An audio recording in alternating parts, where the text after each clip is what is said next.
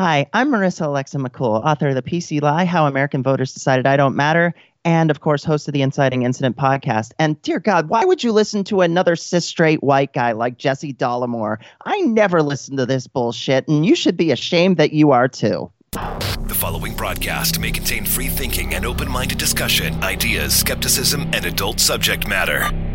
Topics will be discussed using adult language, sometimes gratuitously. Get ready to move the conversation forward. This ain't your granddad's news and comment show. This is I Doubt It with Dollemore.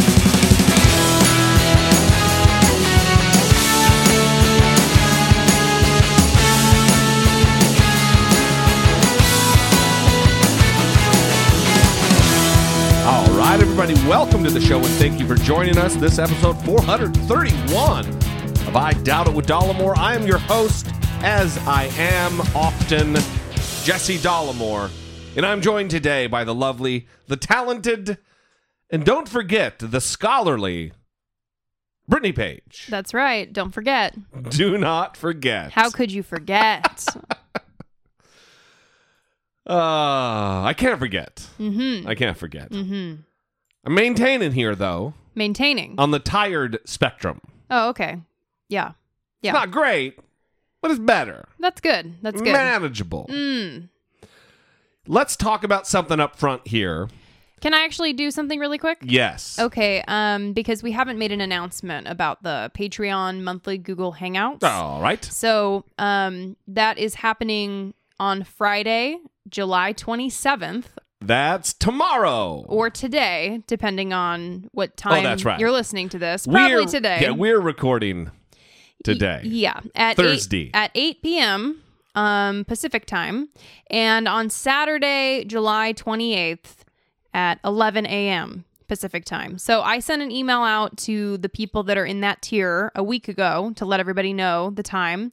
And then when the time arrives for the call to begin, I will send out another message with a link to join the call. Like right before 8 p.m. Pacific time and right before 11 p.m. on Saturday. Correct.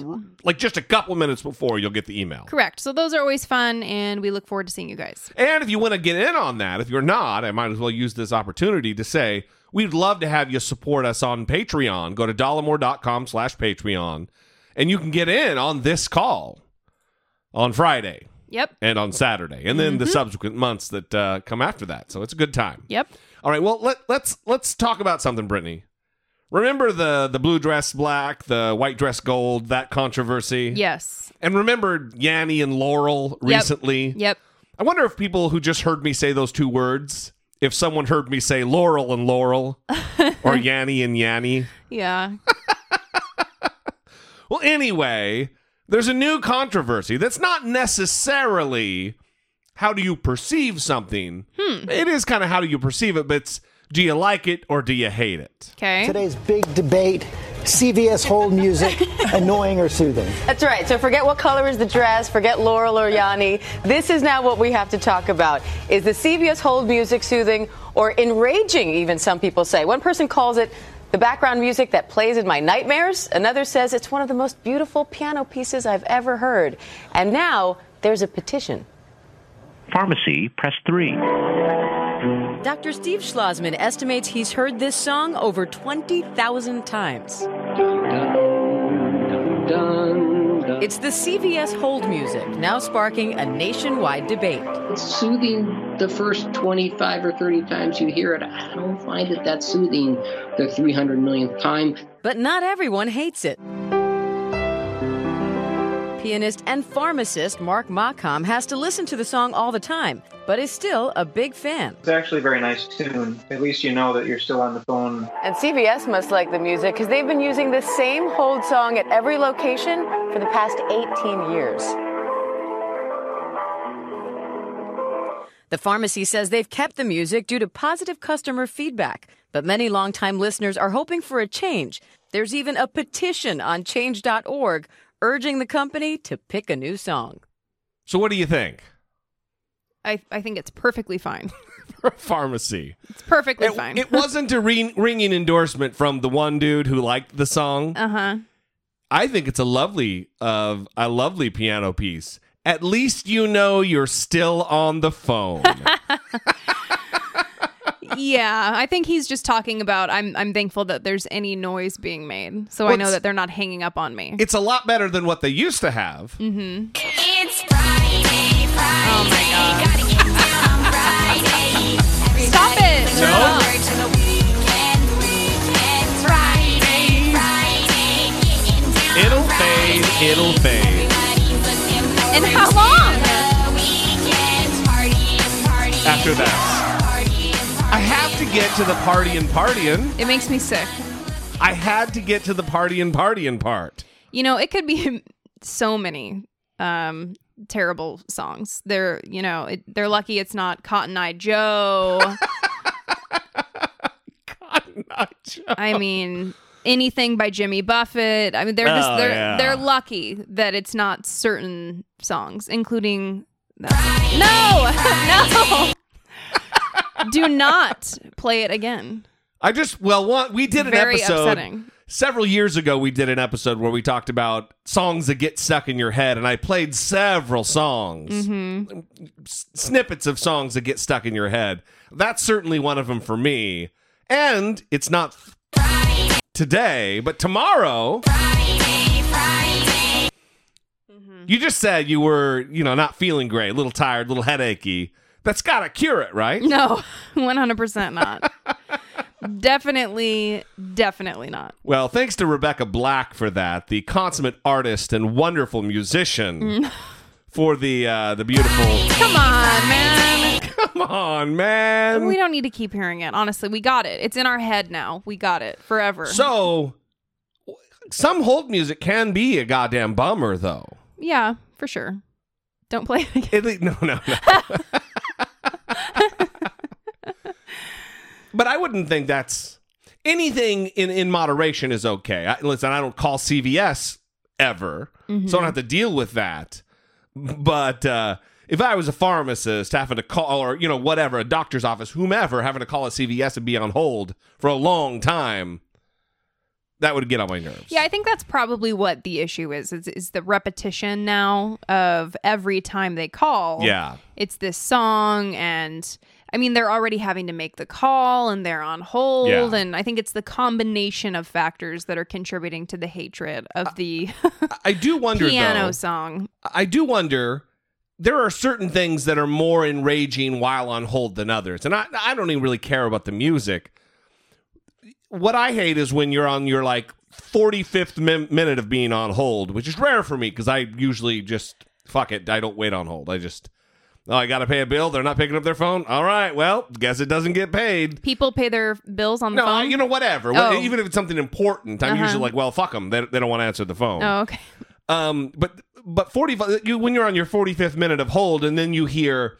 Your business is important to us. Please, blah, blah, blah. It's like, well, you know what? If it's that important, you would have added a few other people in your call center to pick up my goddamn phone call. 100%. So that is that. I wanted to... Really, that was just a setup to play a little Rebecca Black Friday. Yeah, I know what you're about. Come on. All right, no, seriously, don't do it again. Last time. Okay, because I'm going to leave. You're going to leave? Yeah, I won't be here. I'll have to rush Limbaugh again. Yeah, what's going on with you today? Oh, you're not worried about me. All right. Let's get to some emails and some voicemails. Okay. Hi, Brittany and Jesse. I love your show. Every show I have so many things to say, so many questions. The following is not because it is a burning issue, but I have to start responding somewhere or I'll go mad. RE, your DNA testing. I was surprised that you scoffed at people's worries about their DNA falling into the wrong hands. Perhaps it's not the government that we should be afraid of, but of business. The ancestry bullshit is massive business, and the future potential for this data is frightening. People are willingly handing over the most personal genetic details and paying companies to do so. Probably the same people that were shocked by Facebook breaching their privacy. In a country where you can be denied healthcare coverage due to whatever illness you might have, doesn't it worry you that these insurance companies might be very interested in what lies in your DNA? I'm not sure if the test you took included potential diseases, but now a private company has that information and could potentially sell it in the future. I recently had cancer and had genetic testing to see if there was any known genetic reason for this. I had to have counseling and was asked many times if I wanted the testing and if I understood the ramifications of this, as it would affect my sister and her children. Thankfully, there was no known genetic link, but I imagine if there was, my 7-year-old niece having to know she had a ticking time bomb in her DNA. This was at a public hospital in Australia. I'm not saying I trust the government either, but I felt I had no choice in this situation. I'm not a conspiracy theorist, but there is no fucking way I would willingly give a private company my DNA. By the way, cunt is not really okay to say in Australia, maybe to your mates, but not to your mum. Not to your mom. Love the show. Brittany is the best part. Love the show. Brittany's the best part. And this is from Anon. Anon. Mm-hmm. I'm assuming that's anonymous. Sure. They don't even want us to know who they are, talking about the DNA they don't want to give to companies. Exactly. Yes. Well, no, listen. The reaction that I had when talking about the DNA conversation I had with that person. I also want to say I think you scoffed at it. Yeah, I'm getting ready to explain why I scoffed at it. No, but I don't think I necessarily scoff at it. I don't necessarily agree with the concern. Like, I see it. I understand it. I think some of it may be logical, but not so much that I was refusing to do 23andMe. So, yeah. The reason I scoffed, and I did, it was making a joke about it, is because I was reflecting back on the conversation that I had with a very good friend and remembered ribbing them a little bit about being paranoid about the government and painting them kind of in the light of being a conspiracy theorist. Mm-hmm. Listen, I think that's a valid concern. Giving your DNA to companies, especially where it relates to, like, if my data was to fall into the hands of, excuse me, let me correct that so no one emails. If my data were to fall into the wrong hands, like the hands of a health insurance company, mm-hmm. and then they were to deny me health coverage, well, that would be a problem. Mm-hmm. That's a very real possibility. Mm-hmm. Apparently, it was a risk I was willing to take. So when I scoffed, it was really more reflecting back on the conversation I had, not on the very real concern that Anon is talking about here. Well, whatever happens in the future, Anon, I hope you come save us, because we will be one of the ones that are taken down. Because we did 23andMe. They're in Australia. Mad Max was Australian dude, Mel Gibson. Perfect. Maybe he has it in his DNA to be that end of the world post-apocalyptic savior. Yes. Yeah. Okay, we have another email from Liz in Kentucky. Hi, Jesse and Brittany. I wanted to pass along something I realized a couple of years ago pertaining to straight whiteness. My family became close friends a few years ago with an amazingly smart and funny gay man. He lived a few hours away from us, so we had daily chats and long FaceTime sessions with him. One day, a thought occurred to me that our conversations always came around to something having to do with his being gay. That was the day it hit me over the head with a big ol' stick that the reason the topic always came around to his gayness was because it is always on his mind. As straight people, we never have to think about the fact that we are straight. We can move about society, go to our jobs, eat in restaurants, and never once have to worry we're being judged or worry about our safety. Well, women sometimes, but that's for another day. LOL. That realization was a real eye-opener for me. You can take the word gay and exchange it for black or brown, and the same would apply. I was the only white person at a birthday dinner for one of my black friends, and I just got a tiny taste of what it's like to be constantly aware of who you are in a group setting. It was a lovely dinner with a truly nice group of people, but I definitely felt it the whole time. The good news is that once you begin spending time with and really getting to know people who are not the same as you, all that goes away, and one day you realize that's not just my gay friend Kenny or my black friend Nicole, they're just my friends Kenny and Nicole. Thanks for everything you do. Love the show. Jesse, get the button ready. Brittany's the best part. Love the show. Brittany's the best part. Boom! Bye. She queued you up. Button ready. It's awesome. Liz, thank you for the email. Yes. And that's all I have to say. Moving on. No, I agree 100%. Listen, when let's use our country for example. When the United States is built by and run by straight white males for hundreds of years, it's designed for straight white males to go about.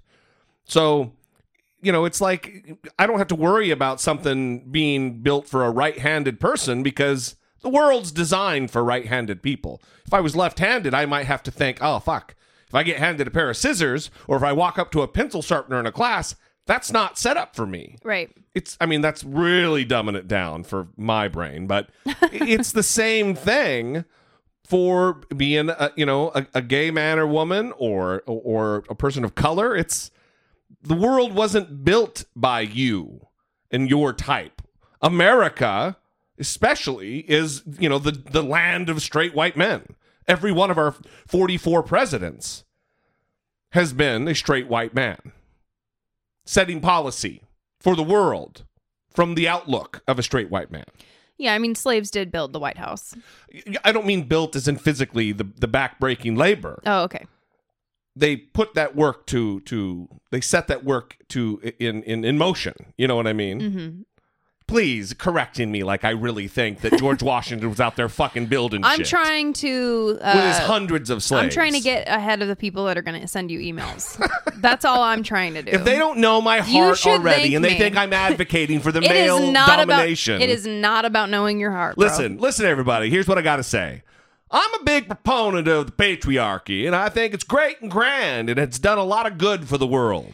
So before we move on to the voicemails, we got a message from Mary, and she wants this addressed, even though it's kind of California specific. Hey, Jesse and Brittany, would you guys be up for addressing the choice we have in California for Senate? I'm trying to figure out if it's best to vote for Feinstein. Feinstein? Feinstein. Yeah. Since she is the senior Dem on many committees, or to vote for De Leon, her more progressive challenger. I know it's not applicable to a wider audience, but it is a conversation to consider, in my opinion. Love you both. Thanks for helping me keep my sanity in the Trump era. Well, Mary, I would say this. Well, let me tell you what I'm going to do. How about that? That'd probably be easiest. I'm going to vote for Kevin De Leon. And why? Because, well, one, I believe Feinstein she's served her usefulness in Congress. Well, let's just say these are both Democrats. Well, that's the other thing is we have a jungle primary, what's called jungle primary here in California. So during primary, all kinds of people run for office. Mm-hmm. The top two, no matter what their party affiliation, move ahead to the primary. So oftentimes in California, a lot in California, two people of the same party, usually Democrat, run against one another in the general election. So we have two Democrats, one more progressive for universal health care, more of a Bernie Sanders type of Democrat. And then we have a very establishment Democrat in Dianne Feinstein, who is on record of saying, oh, the country's not ready for universal health care. The country's not ready for Medicaid for all. Mm-hmm. And I'm that's bullshit. And because there's no risk of, if I vote for this guy, a Republican getting in office, mm-hmm. I'm all for it. Yeah, I'm going to vote for De Leon for sure, mm-hmm. because strictly of the healthcare reason. Now, her concern about the committeeships. She's the ranking member of a couple different committees. I think Judiciary, she might be. Mm-hmm. Somebody else will take her place that's absolutely as good or better than Dianne Feinstein. And what she does for California on those committees, I think, is negligible and worth the risk of getting someone in there who's going to turn the tide of public opinion and representation toward a Medicare for all type of situation in the United States. So that's what I'm doing. Mm-hmm. And I can only speak for myself. I think she is leading by a pretty hefty margin. Yeah, she only is. Because people are probably feeling what Mary is feeling and unsure of whether or not they want to shake things up. But has she been perfect? No. I tell you what, we'll try to get Kevin on the show. If he declines us, then fuck that guy. We'll go with Dianne. Is that the new plan? No. Okay. No. Yeah, I was worried there for a second. If I hated everybody who turned us down to come on the show, there'd be a lot of hate. It's been a rough month for trying to get people on the show, everybody. Let me say this, because we've mentioned this in the past. Thank you, Mary, for the message, the question. Brittany and I have been breaking our goddamn necks trying to get a woman on the show. Trying to get a woman guest. Yeah. Some All month. awesome topics, several emails. We've gotten responses from some people who are big time. Yeah, who said they would come. People who are like mixing it up with Sam Harris and really having major headlines happen. And now scheduling issues. Yeah, just all this shit happens. So we're trying, man. We're trying. Yeah. Ugh. Fucking people. Maybe if I didn't run my mouth like I do. Yeah, that would help. We might have a little better time. Yeah, tone it down a bit. Tone it down. Work on your mood. My mood. All right, let's get to a couple of voicemails. The first one, we've been talking about Leah, specifically from Maine, who wrote in about having been on the Trump train and then got off the Trump train. And I hate the word Trump train, but I just apparently am going to use it. And Daria has some thoughts about people overlooking Trump voter shit, I guess. I don't know how to categorize it. Hey, you two. Daria from New Hampshire. Hope you're doing great. Sorry if the audio quality is bad. I'm getting ready to work for work right now as I'm calling you, but I just wanted to contribute to the conversation that you had your last episode about why certain people voted for Trump and how they could overlook certain things that other people saw as deal breakers, such as racism, sexism, etc. So my 2 cents on this, first of all, is I kind of understand why it's kind of easy for certain people to overlook otherwise deal breakers such as racism, because I think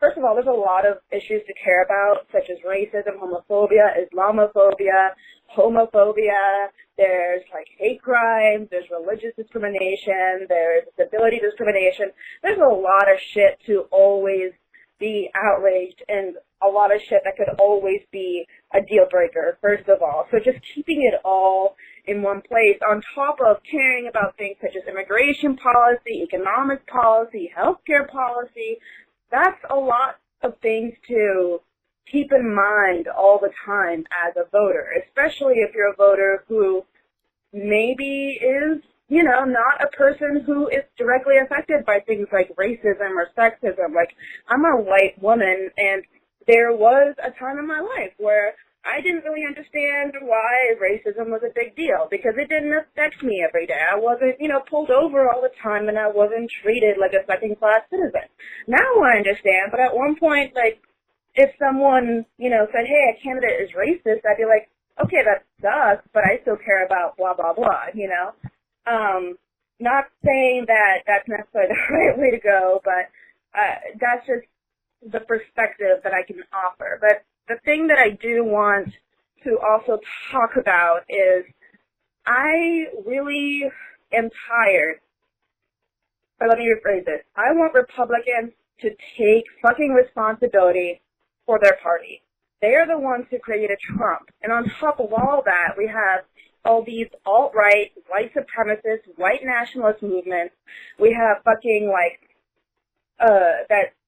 oh my God, I'm totally blanking on the name. The sheriff from Arizona. We have all these racist-ass judges all running under the Republican ticket, and there's no words about them. I want some sort of responsibility for them, and I'm tired that they are not taking some sort of words to denounce them.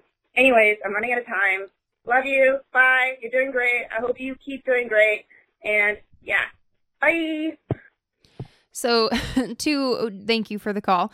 To her last point, I saw this headline on Fox News, and it said Nazis and anti-Semites slip through GOP primaries, causing headaches for the party.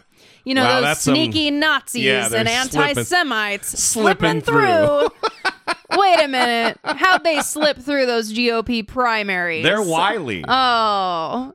But yeah, take responsibility. Don't Also, write headlines saying that they slipped through. These particular types they're talking about, the three that I have in mind, they didn't slip anything. They were out in the open about their past and their current beliefs. Mm-hmm. It wasn't slipping through. Mm-hmm.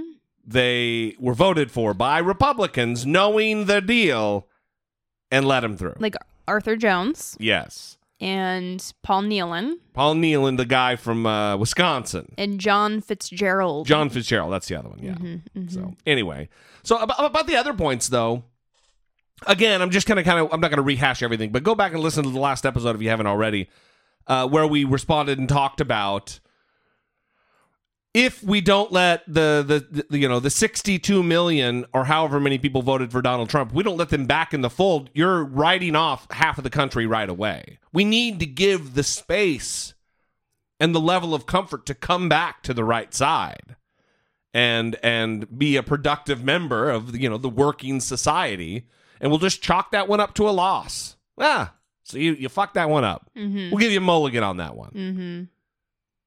Otherwise, everybody knows. We talked about it last time. So thank you for the call very much.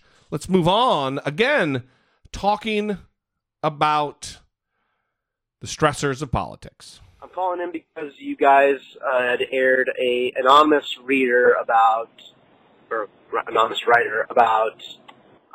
therapy and suggestions or help, anything to kind of guide them on this path of working through mental health and kind of self-actualization a little bit.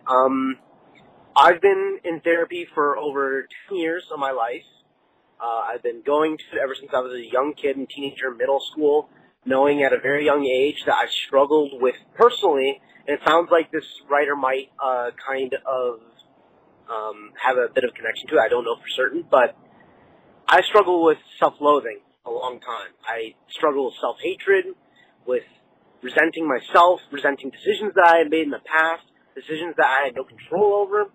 I really struggled with that kind of emotional impact and how I looked at myself in the mirror and didn't like what I saw. And I looked back in the past and didn't like the outcomes that had occurred. Now, there was a lot of things that I had to go through, but I have some tips for the writer in regards about looking for a therapist. One of the best things I can mention, the best tip I can possibly say, is that the first therapist that you get may not be a match. You have to kind of play it around a little bit. I found like 5 therapists before I found the right one. And you'll know after about the second or third session if that therapist is the right one for you. You'll feel a connection. The best way I can describe it is when you find a best friend almost, someone that you really connect with and they understand you. When you explain things to them, they get it, or they may not get it right away, but they'll ask you questions. From my personal experience, some of the worst, or not worst, but some of the therapists that didn't work for me were the ones that told me what to do all the time. The ones that listen to you are some of your best ones. So I would say that, definitely kind of take the time to be patient with it, fail at it a couple of times, but keep trying again if a couple of therapists didn't work out for you. And then just whenever a therapist doesn't work out for you, let that therapist know that you're talking with know that. And ask them for suggestions for other therapists that are in the area. That's one of the best ways of working around that. But again, Jess and Brittany, you both are the best part. Bye. I 100% endorse all of that. I think it's very important advice. Can I say one thing before you go there? Okay. If you go to a therapist that's giving you advice on what to do, it seems like that's not a therapist, that's a life coach. Isn't therapy not supposed to be them, oh, here's what you do? That just doesn't seem like therapy to me. Anyway, go ahead. Well, there are people who are more directive, probably. Is that what it's called? Directive? Yeah, and I think that there are some people who would like that, and that's fine. So we all have different preferences, and that's the point of what the caller is talking about. I've heard people say, "Oh, I tried therapy once; it didn't work for me," Yeah. And that's kind of not how it works. You know, you have to try people out, like he said. And that's why I said, don't be afraid to, in your initial consultation with someone that you're either talking to on the phone or meeting for the first time, don't be afraid to ask them questions about if they have experience in what you need them to have experience in, how they prefer to work with people. Yeah. What's their style of therapy? What's their therapeutic orientation? Can they give you some information about that? All of that kind of stuff. You should ask about because you're paying for their services. Well, imagine if you went to a surgeon, just a doctor, to get like an ingrown toenail worked on. And you're like, so have you done this before? And they're like, oh, no, I know what an ingrown toenail is, but I've never. You'd be well, maybe I'm going to go find somebody who knows how to work on this. Yeah. You know what I mean? Yeah. Or if you needed your appendix taken out, and your doctor was like, oh, well, I'm a podiatrist, but I know anatomy pretty well. I could figure it out. Uh-huh. Yeah, no. You want somebody who is good and specialized in that particular thing. Yeah. And I appreciate you saying that because what's implicit in what you're saying there is that therapy is not hocus pocus.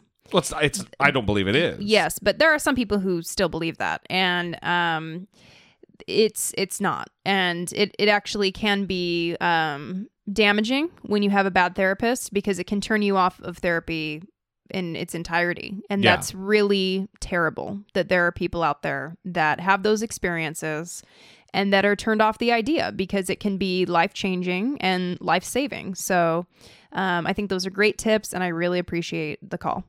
Awesome. Thank you very much, everybody. Listen, if you would like to sound off, help us move the conversation forward about anything, let us know. 657-464-7609. It is at that number that you can leave a fewer than 3-minute voicemail. We will play it. At the very least, we'll listen to it.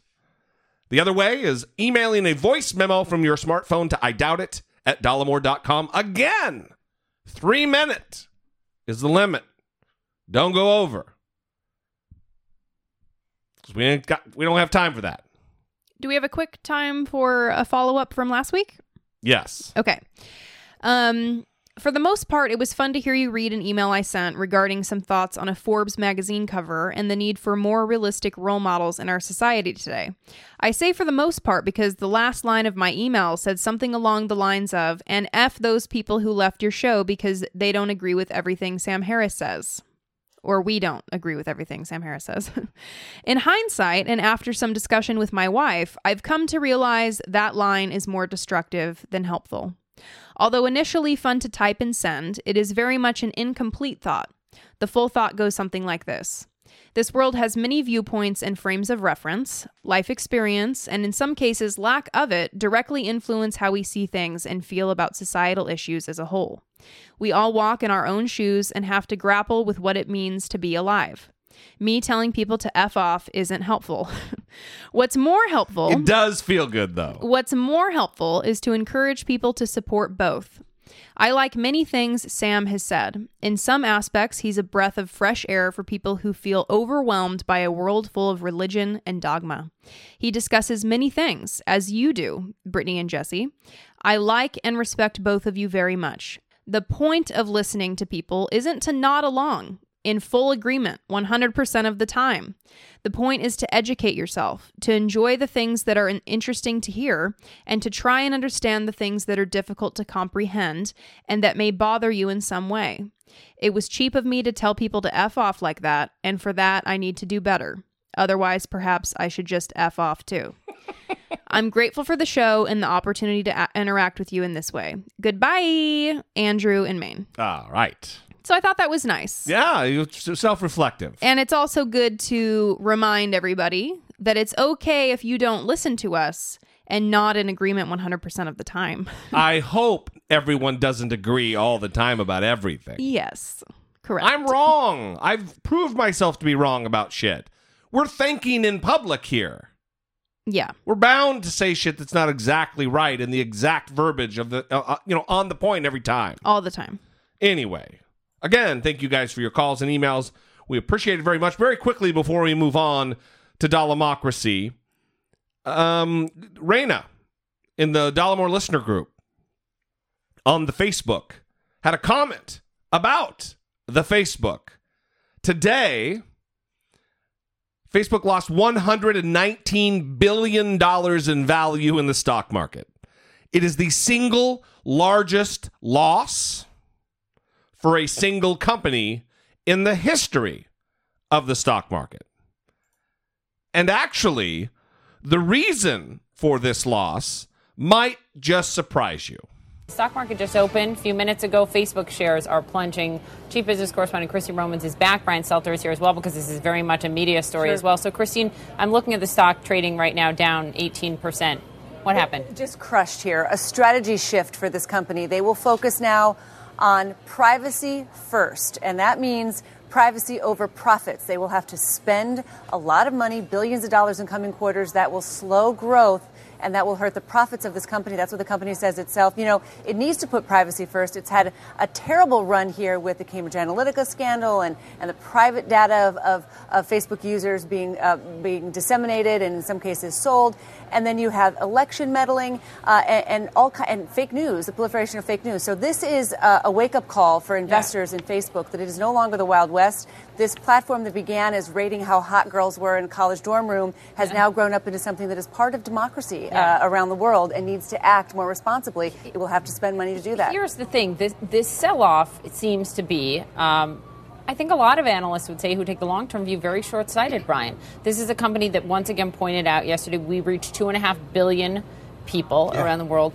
And the way that companies stick around for the long term and mature, one could argue if you're long Facebook still, is that they invest to fix problems and to make the company more sustainable and better. Is that not what Facebook is doing here? Yeah, Facebook's investing so that people like the three of us stay on the site and don't go fleeing to a competitor. Facebook's revenues were up, 42% year over year. Anybody would love that revenue. What an incredible number. Any other company, right? 42% growth year over year. But it is remarkable to see a CEO like Zuckerberg, who did start it as a service to maybe meet girls, to have to address the reality that this company affects democracy. Anyway, the clip went on, but I can't take Brian Stelter for too much longer. Listen, dude, if your lav mic is on your left lapel, quit looking over at Christine Romans to your right and then being off mic.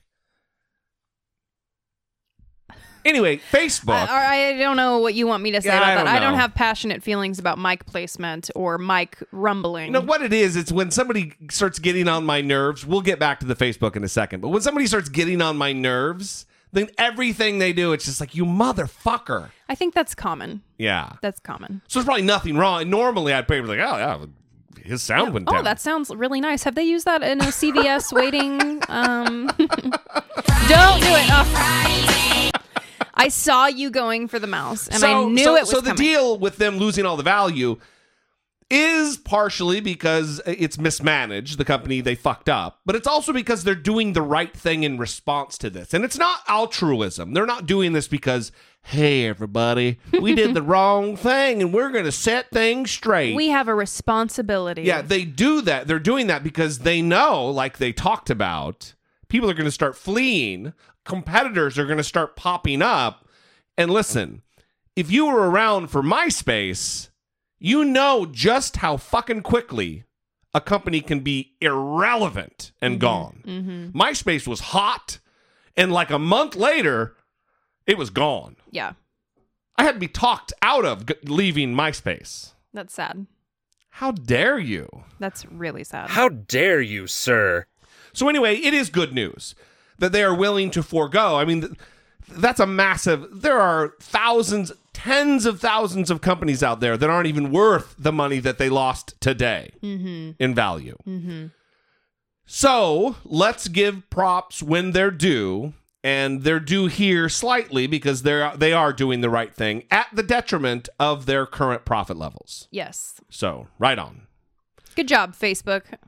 Support for I Doubt It with Dollamore comes from generous, engaged, intelligent, and good-looking listeners like you by way of Patreon. Your support on Patreon for as little as $1 a month helps keep the show going and move the conversation forward one podcast at a time. If you would like to join the ever-growing family of supporters, please visit patreon.com/I Doubt It with Dollamore. So we don't have a new Patreon supporter to announce, but we did get a message from a Patreon supporter about the pronunciation of their name. Oh, right. Hi, Britain, and yes, sir. Yeah, they throw a little shade. I think so. Britain and yes, sir. Over the years, I have learned to... Oh, yes, sir. I have learned to listen to many names. But in episode 429, I heard Wacom for the first time. Good on you guys to further expand the possibilities for pronouncing my name so it doesn't come out as my parents intended. Other examples have been, apart from that is, Joachim, Wackim, Joaquin, and maybe my favorite, Jerkum. Jerkum. I think I said Joaquin. Okay. Well, anyway. So a guide to sweetest pronunciation of my name. Not too into phonetics, but say after me. Yo, as in yo, MTV rap. Yo. A, as in the first sound of apple. So ah. Kim, as in Mr. Orange's buddy from North Korea. Joachim. Joachim. Yes. Joachim. Joachim. See, now we don't know where to put the emphasis on the correct syllable. Longtime listener, but only now getting around to support you, so I guess I deserve a bit of bashing. Keep up the great work. Britain is the best part, but yes, sir, you're not too bad. Love the show. Brittany's the best part. Bye. Well, all the best, Jerkum. Thank you, Jerkum. We appreciate the listenership more than anything else, but we very much appreciate the support on Patreon.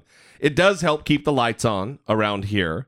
Helps, put gas in a gas tank and everything else that helps life go on. Yes. So we appreciate all of our supporters, whether it be people buying the t-shirts and the mugs and everything on dollarmore.info or dollarmore.patreon or Amazon. All of it is super helpful, and you are beautiful people who are going the extra mile. It's episode 431, and sometimes I still think to myself, holy shit, people listen to us talk about the news. Yeah. It's such a gift. I mean, even if you guys aren't supporting us on Patreon and you are just a long time listener, like Jerkum over here, then we love and appreciate you so much, honestly. Thank you so much for listening to us and communicating with us. We really appreciate it.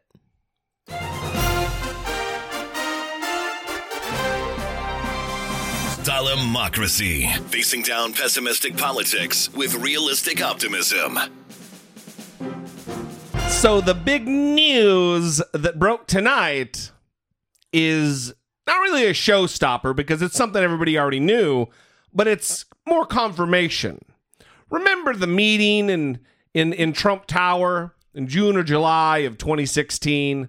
The one where Donald Trump Jr. was promised dirt on Hillary Clinton. Mm-hmm. The meeting that did not happen.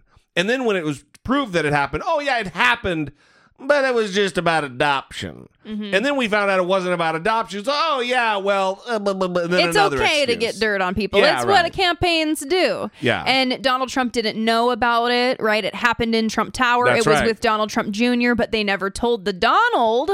Right. Because, he doesn't know anything about what's going on for his campaign and his organization. Why would a historic micromanager know about this particular small detail? They brought her into the Trump Tower in an invisible cloak from Harry Potter. Right. It all makes sense. Don't worry about it. Right. Well, tonight, this evening, Michael Cohen is now claiming Donald Trump knew prior to the meeting about the meeting and of its purpose. A claim that goes to the truth of what the president knew and when he knew about an event that is central to the special counsel's Russia investigation. Let's get after it. We have CNN political analyst Carl Bernstein and Jim Sciutto, our chief national security correspondent for CNN. Jimmy, what do we know now?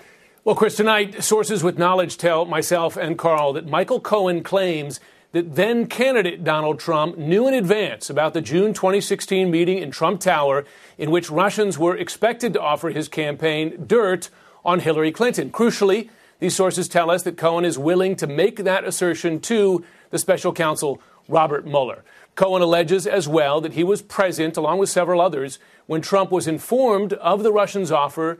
He was informed by Donald Trump Jr.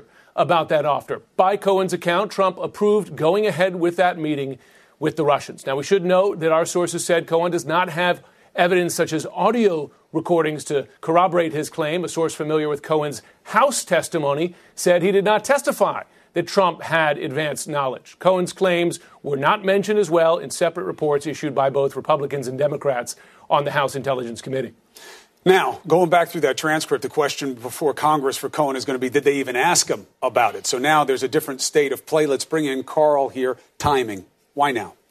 Because Michael Cohen is going around saying that he has information that shows that the president had foreknowledge of this event, as well as foreknowledge of other things that Cohen now is aware of. And we know that Cohen is, quote, flipping, attempting to flip on the president of the United States. He's also shopping for a get-out-of-jail card.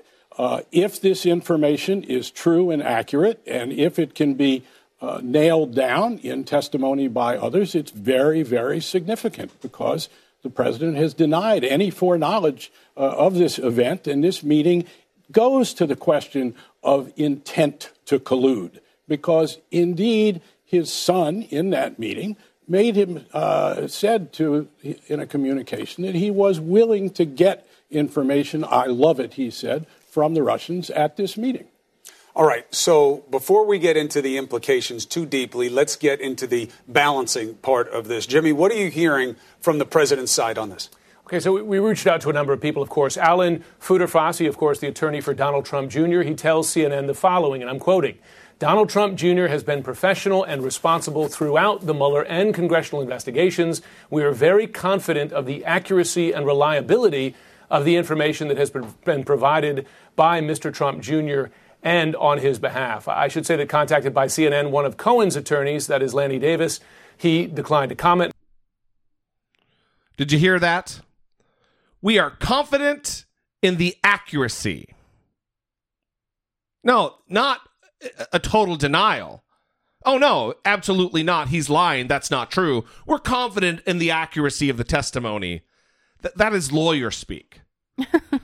Donald Trump Jr. told the truth, the whole truth, and nothing but the truth before the House Select Committee on Intelligence. That's what they'd say.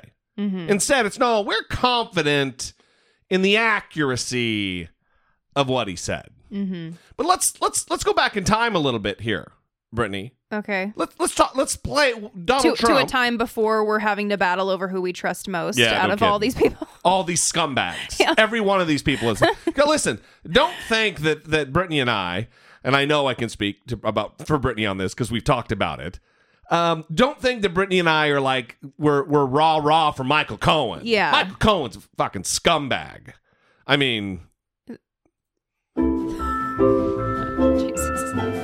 The views and opinions expressed by Jesse Dollamore are solely those of Jesse Dollamore and do not reflect the views and opinions of Brittany Page, who is a far superior person and much more measured and reasonable in her views and analysis.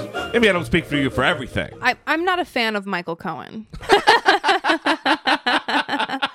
I don't have a lot of respect for him as a man. Wow. That's a mite different. So anyway, last year, Donald Trump did an interview with the New York Times in which he talked about this particular meeting and denied prior knowledge of it. I didn't look at it very closely, to be honest with you. Okay. I just heard there was an email requesting a meeting or something. Yeah, requesting a meeting that they have information on Hillary Clinton. And I said, I mean, that's standard political stuff. Did you know at the time that they had the meeting? No, I didn't know anything about the meeting. But you know, you gave us. It must have been a very unimportant meeting because I never even heard about it. No one told you a word, nothing. I know we talked about this in the plane a little bit, but nobody. No, nobody told me. I didn't know that. You know, it was a very unimportant. Sounded like a very unimportant meeting. That's Donald Trump. Then I didn't know anything about it. It sounded super unimportant to me, and then he wants to keep talking and talking. That's kind of a sign of a lie when there's an over explanation. When is Donald Trump telling the truth? That's a tough one. How often does that happen?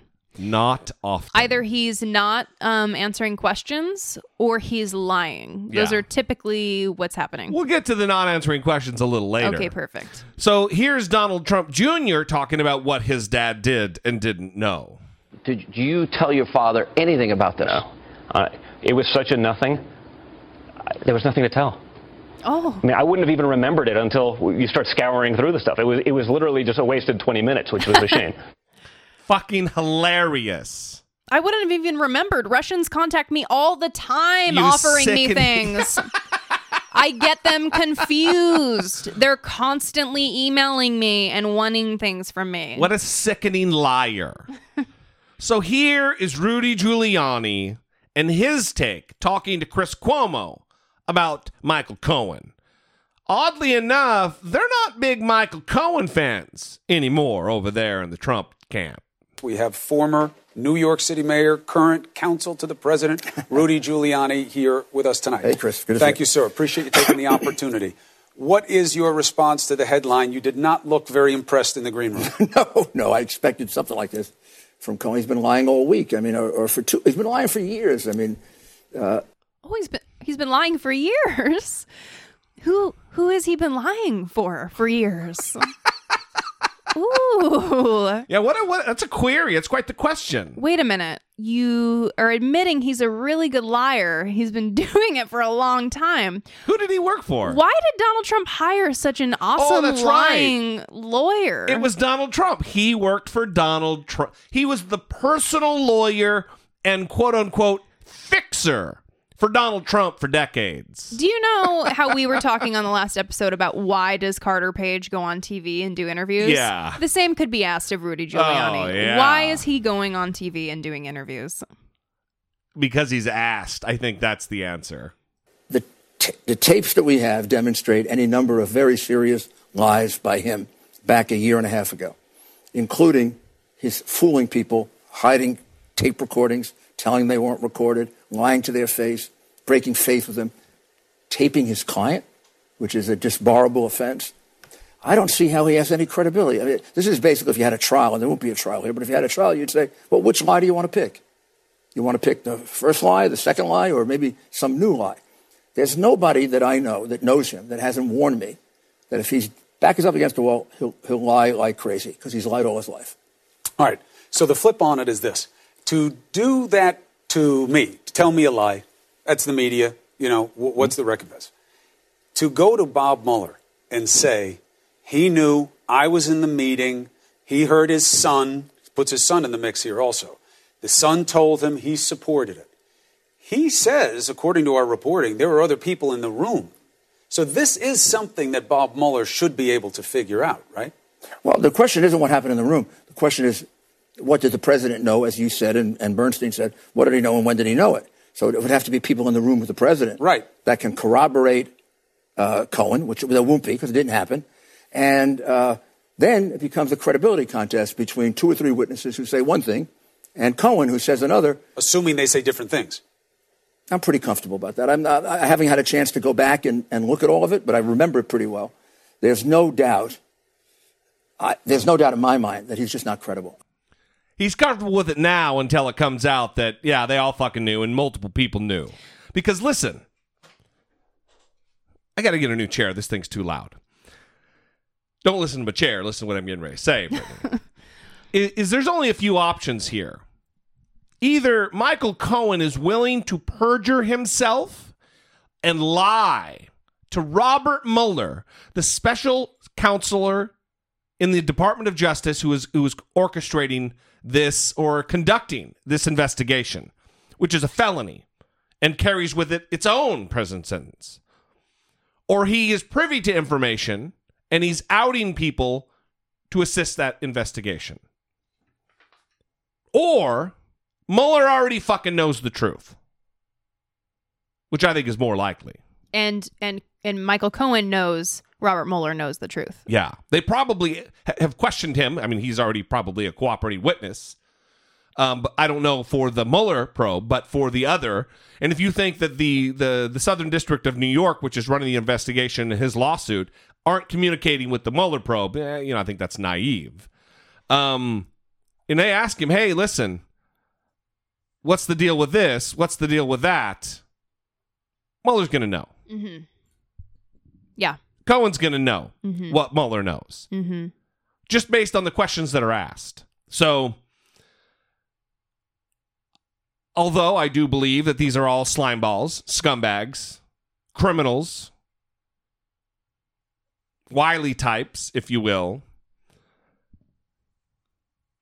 when you pinch a guy, he's going to protect himself and his family. And that's what's happening here. Mm-hmm. And I don't think he's lying because he would be putting himself in more risk, not less risk. Well, and given the taping, I mean, unless this was just a regular part of what Michael Cohen did, given the nature of his clientele, I guess, he was planning something. I mean, he started recording Donald Trump. Yeah. And you don't just start doing that unless there's motivation to start doing that, Well, unless you're hedging your bets or you're... That's what I think it is. Yeah. I think that it's just him covering his ass because these are all unsavory characters. They're all shitbags. So you think it was probably something he did with many of his clients? Yeah. Okay. Just as a cover his ass kind of an element because he's dealing with loathsome, no integrity, guys who don't pay their bills to hardworking contractors. Mm-hmm. Yeah, he's dealing with Donald Trump. You got to cover yourself because he's going to turn on you just like he turns on everybody else. Yeah, it's weird to be a criminal. Is it? It's something that I've never really understood. It just seems really stressful. Right. You know, having to be around all these people that you can't trust and you can't rely on, and you're always having to like pretend like you give a shit about them when really you're just protecting yourself at all costs. I don't know. It doesn't seem fun. Light treason. It doesn't seem fun, everybody. So the other big news today, I was going to go over the testimony of the Secretary of State, Mike Pompeo, which was really fun. It was awesome. I And thought I've got it was a great great clip. hearing. Maybe we'll do that next time. Well, the Peter Strzok hearing got so much attention, and I feel like the Mike Pompeo hearing was covered much less. And I wonder if it's because it wasn't as partisan. Because it was the Senate.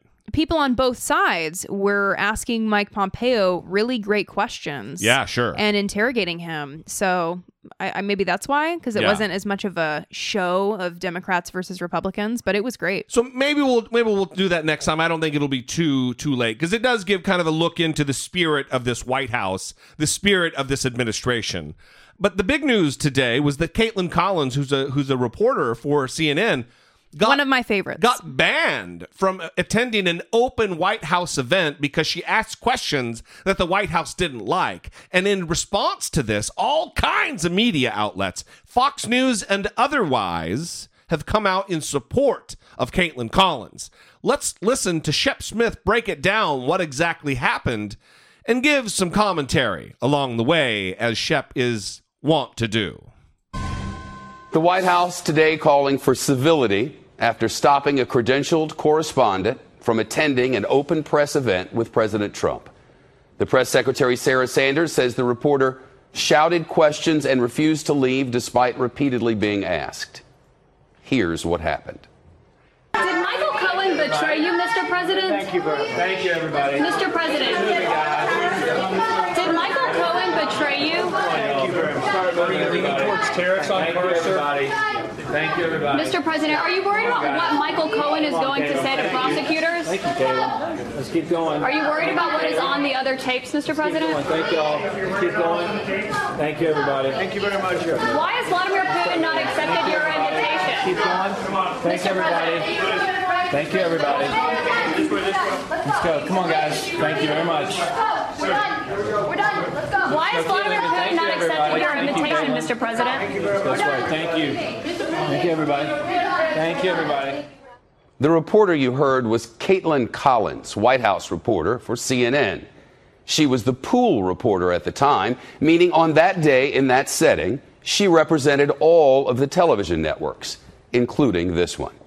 A few hours later, she said White House officials told her the questions were inappropriate and that she was not allowed to attend the president's joint news conference coming up with the European Commission president in the Rose Garden.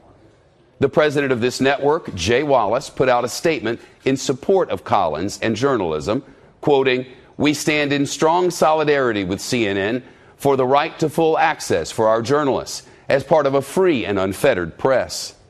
The president of the White House Correspondents Association also issued a statement. It reads in part, "We strongly condemn the White House's misguided and inappropriate decision today to bar one of our members from an open press event after she asked questions they did not like. This type of retaliation is wholly inappropriate, wrong-headed, and weak. It cannot stand." This morning, reporters tried to get a response from Bill Shine. He's the White House Deputy Chief of Staff for Communications. Bill Shine, full disclosure, is my personal friend. He was a producer, then executive, then senior executive at this network, and in that capacity, he was my boss. Shine took issue with people saying the White House banned Collins. Could you ask her if we ever used the word ban? I've seen it on lower thirds. What word would you use, Bill? What word would you use? When you ask her if we ever used the word ban, then I will answer that question. You prohibited her? What's the word you would use? You ask her, focus now. You ask her if we ever used the word ban. Why don't you say that later? Focusing, this is a difference without a distinction. Collins reports Shine and the press secretary Sarah Sanders disinvited her from a Rose Garden event. Kellyanne Conway, counselor to the president, whom we don't often quote here, said the whole thing shows the media needs to change its approach. That incident aside, I'm just speaking more broadly, the civility that you all call for sometimes when you're in your broadcast, I think it should start here at the White House and just show a little bit more respect. Civility. CNN maintains the Correspondents Association agrees, and we at Fox News observed that Collins was civil, that she asked relevant and timely questions of a president who often answers questions under identical circumstances and in the same setting. One of our journalists might have done exactly the same. For perspective, just a couple of days ago, President Trump said this to a group of veterans about the news media. Don't believe the crap you see from these people, the fake news. During that same speech, the president told the crowd in attendance, "What you're seeing and what you're reading is not what's happening." Of course, President Trump has been calling members of the media fake and dishonest since he announced he was running for office. And in the past few months, the president has adopted a new phrase. They interviewed 10 women on one of the opposing networks, you know, the enemy of the people, I call them. The enemies of the people. For those of you who are longtime listeners of the show, you'll know that both Brittany and I are fond of Shepard Smith. He did everything right there. And it is for reasons like what you just witnessed or listened that we do love him. Yeah, well, starting with the presenting exactly what it was that Kaitlan Collins asked and exactly her tone when she was asking it, because they said it was, number one, inappropriate, and number two, that she was shouting. Yeah. Okay. So they were trying to make it seem like she was being aggressive and yelling and asking inappropriate things. No, you could hear her distinctly in that audio, but she wasn't yelling. She wasn't louder than the other people. And you hear the thank yous over and over again. Thank you. Okay. It's because they're trying to get everyone out, but they're trying to ask questions still. That's their job. Which oftentimes, when there's a pause in the action, Donald Trump will answer the questions that are shouted to him from behind the couch there in the Oval Office. Right. Here's Kaitlan Collins talking to Wolf Blitzer, explaining in her own words what her perspective is on what took place. So to walk you through exactly what was going on, I was representing the rest of the television networks during this spray, which is what we refer to it here at the White House, in the Oval Office. We were brought in for the top of the meeting between the president and the president of the European Commission. Both men delivered remarks, and then I and several other reporters started asking President Trump questions. This is a normal occurrence, and it is often our only chance to ask President Trump questions that day, and he often responds to us, Wolf. So to give you a sense of the questions that the White House did not like that we posed to President Trump, here they are. So you've already listened to the questions. Here's her continuing her explanation. The questions I asked, in case you couldn't hear them, was if the president was upset and felt that Michael Cohen, his former attorney, had betrayed him by allowing the release of that audio recording. We also asked if he was worried about what Michael Cohen would say to prosecutors. As you know, the president was tweeting about that recording with Michael Cohen just this morning on his Twitter account. And then I also asked the president if why Vladimir Putin, the Russian president, had not accepted his invitation to the White House yet. That was before the White House announced that they were going to postpone that meeting until next year. Now, Wolf, after that event was over, the president did not answer questions. He said, thank you. We left the Oval Office. And then later, I was called into the office of Bill Shine, the president's latest hire, who is his right-hand man for communications. It was him and the press secretary, Sarah Sanders, who told me that I would not be invited to an open press event here in the Rose Garden moments later at the White House because they thought the questions that I posed to President Trump were inappropriate for that venue. I told them that is often our only chance to ask the president questions. Those questions were questions any reporter would have asked, and I was there to represent all of the networks and therefore ask about the questions of the day along with the other reporters and my colleagues in that room.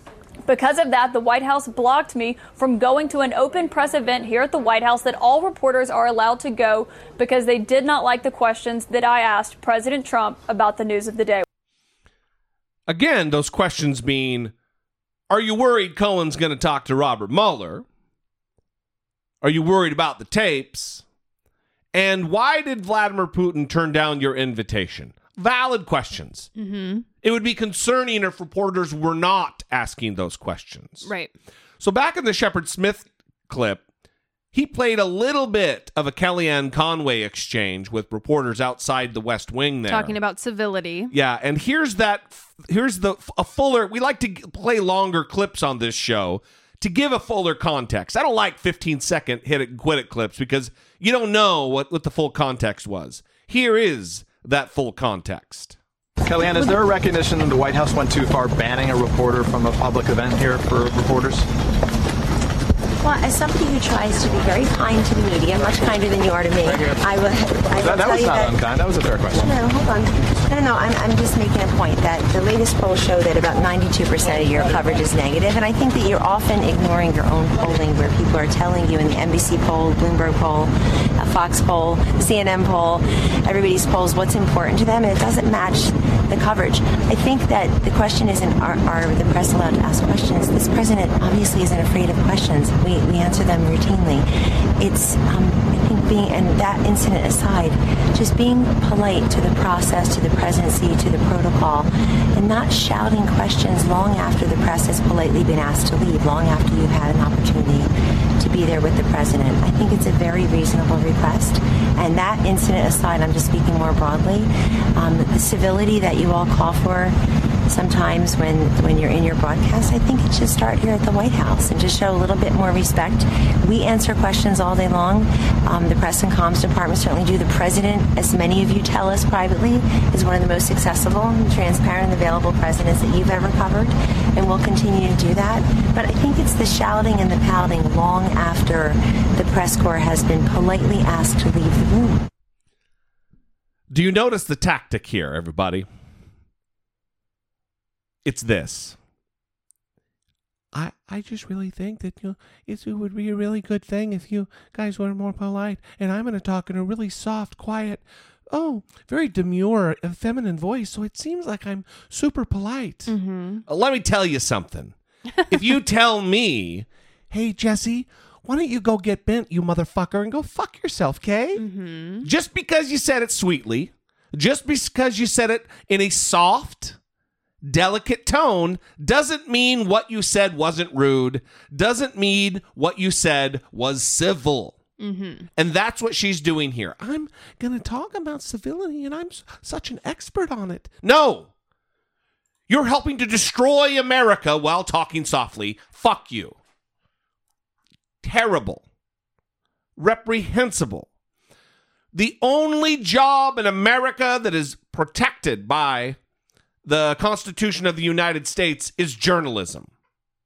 It's the only one. It's got a constitutional guarantee.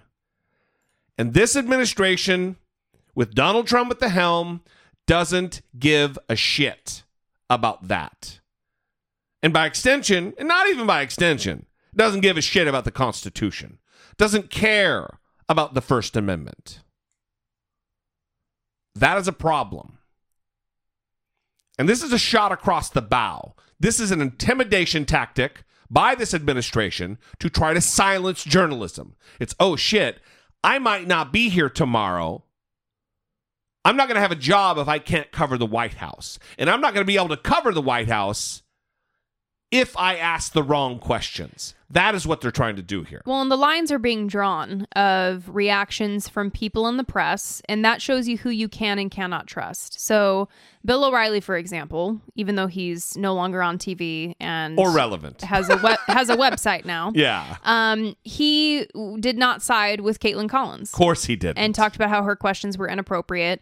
This coming from the guy who, when his sexual harassment allegations were investigated by the New York Times, threatened to ruin and bury the reporter that was working on that. Yeah. So that's who is defending the White House. Exactly. On this move. Consider your source there. Because Fox News, even Brett Baer, who goes to Mar-a-Lago. Yeah, hangs out with Donald Trump. Who's been photographed with Donald Trump, goes to Mar-a-Lago. He was defending Kaitlan Collins. He half-assed a little bit. He was debating someone named Liberals Are Not Human on Twitter. Oh, Jesus. Which seems like someone that Brett Baer would have a debate with. That's really a good choice to make. That is the guy's name. Liberals Are Not Human. It's at Tony NRA2_A. Mm-hmm. Fucking moron. Mm-hmm. But this is Brett Baer's tweet, and this is why I say he kind of is supportive. He says, because he's giving cover to the rest of his network. He says, when President Obama's administration left us out of round-robin interviews, CNN and Jake Tapper spoke out for us. As a member of the White House press pool, and then here's where he ducks, on the news side, that's what is supposed to happen. Yeah, I'm not reading that like you are, I guess. I think he's just clarifying that he's on the news side and that there's an opinion side and that he is defending Kaitlan Collins because this is the way that the press should be treated. And he's on the news side, so he understands that. Yeah. And Liberals Are Some Human doesn't understand that. But he's giving cover to the opinion side that if they take a different opinion and they don't support Kaitlan Collins, that's okay because they're not on the news side. Yeah, I don't think he's doing that. Yeah, I do. But I think that even though they're the opinion side, they shouldn't obviously get cover because Sean Hannity likes to play it both ways. He likes to act like he's a journalist. A big journalist, He likes to act like he's just an opinion We guy. break lots of news over here. And you can't have it both ways. So yeah, choose a side. But he has his access. His access isn't going away because he asks the easy questions that Donald Trump wants him to ask. Well, and that's the other thing. Kelly Conway, is that her name? Kellyanne Conway. Yeah, Kellyanne. She hasn't been around for a long time. I forgot her name. She hasn't been around. Now that I'm saying that, she really hasn't. She hasn't been on TV lately, right? Well, even Shep Smith gave a little shade there. For sure. That Kellyanne Conway, whom we don't quote here very often. Right. Because she's an unreliable source. So other than the various opinion people on networks like Fox News, many, many, many journalists and journalistic outlets have spoken out in support of CNN and specifically Kaitlan Collins because they understand that their job is under threat. They understand that the free press is a vitally important aspect of America. And we're going to leave you with this. This is, again, Shep Smith talking about how the press is not the enemy of the people. For those of you at home, if I may, journalists are not the enemies of the people. It's quite the opposite. Our profession is enshrined in the Constitution, and the Fourth Estate holds the essential job of being your eyes and often ears, and when appropriate, your voice. It's a cornerstone of our republic. Over 22 years at this network, it has been my experience that the journalists of Fox News and Fox Business, and those of our colleagues at competitors at CNN and MSNBC, NBC, ABC, and CBS, Bloomberg and PBS, the Wall Street Journal, the New York Post, the New York Times, the Washington Post, all of them operate in the public interest. We work to discern what is truth, then to present it to you in context and with perspective. And as your representatives in the people's halls, report to you without fear or favor, while striving to hold those in power to the same standards. This is the foundation of what we do. It's our reason for being, our purpose. Please know this. I acknowledge many thousands of your complaints and protestations, and in doing so, I offer this. Never have I personally misrepresented the truth to you. Our reports are checked, rechecked, and approved at the editorial management level of this network. And in the event I make a mistake, I tell you and correct it in a timely and appropriate manner. As an aside, when the president attacks journalists, we question his motivation and try to discover the underlying reason. For historically, those who regularly and as a matter of pattern attack the messenger, who degrade and belittle the purveyors of truth, and work to diminish the free press, often find the facts displeasing and endeavor to keep you from knowing them. We are on guard, and we hope, politics aside, for the greater good, that you are too. So with that, we're going to leave you. Thank you for another fantastic week helping us move the conversation forward. We'll see you next week, which will be a hashtag 3rd episode week. And if you would like to help support what we do here, both the 2 episode weeks and the 3 episode weeks, go to dollemore.com/Patreon or go buy something on Amazon if you're so inclined. If you're going to buy it anyway, go to dollemore.com/Amazon. You can even bookmark that and then use that as your Amazon link. That would be fantastic. Every little bit goes a long way toward helping support the show. If you'd like to contact the show, help us move the conversation forward, 657-464-7609. Of course, always available. Emailing a voice memo from your smartphone to idoubtit@dollemore.com. We will see you next week. Until then, for Brittany Page, I'm Jesse Dollemore, and this has been I Doubt It. I'm not a fan of Michael Cohen. I don't have a lot of respect for him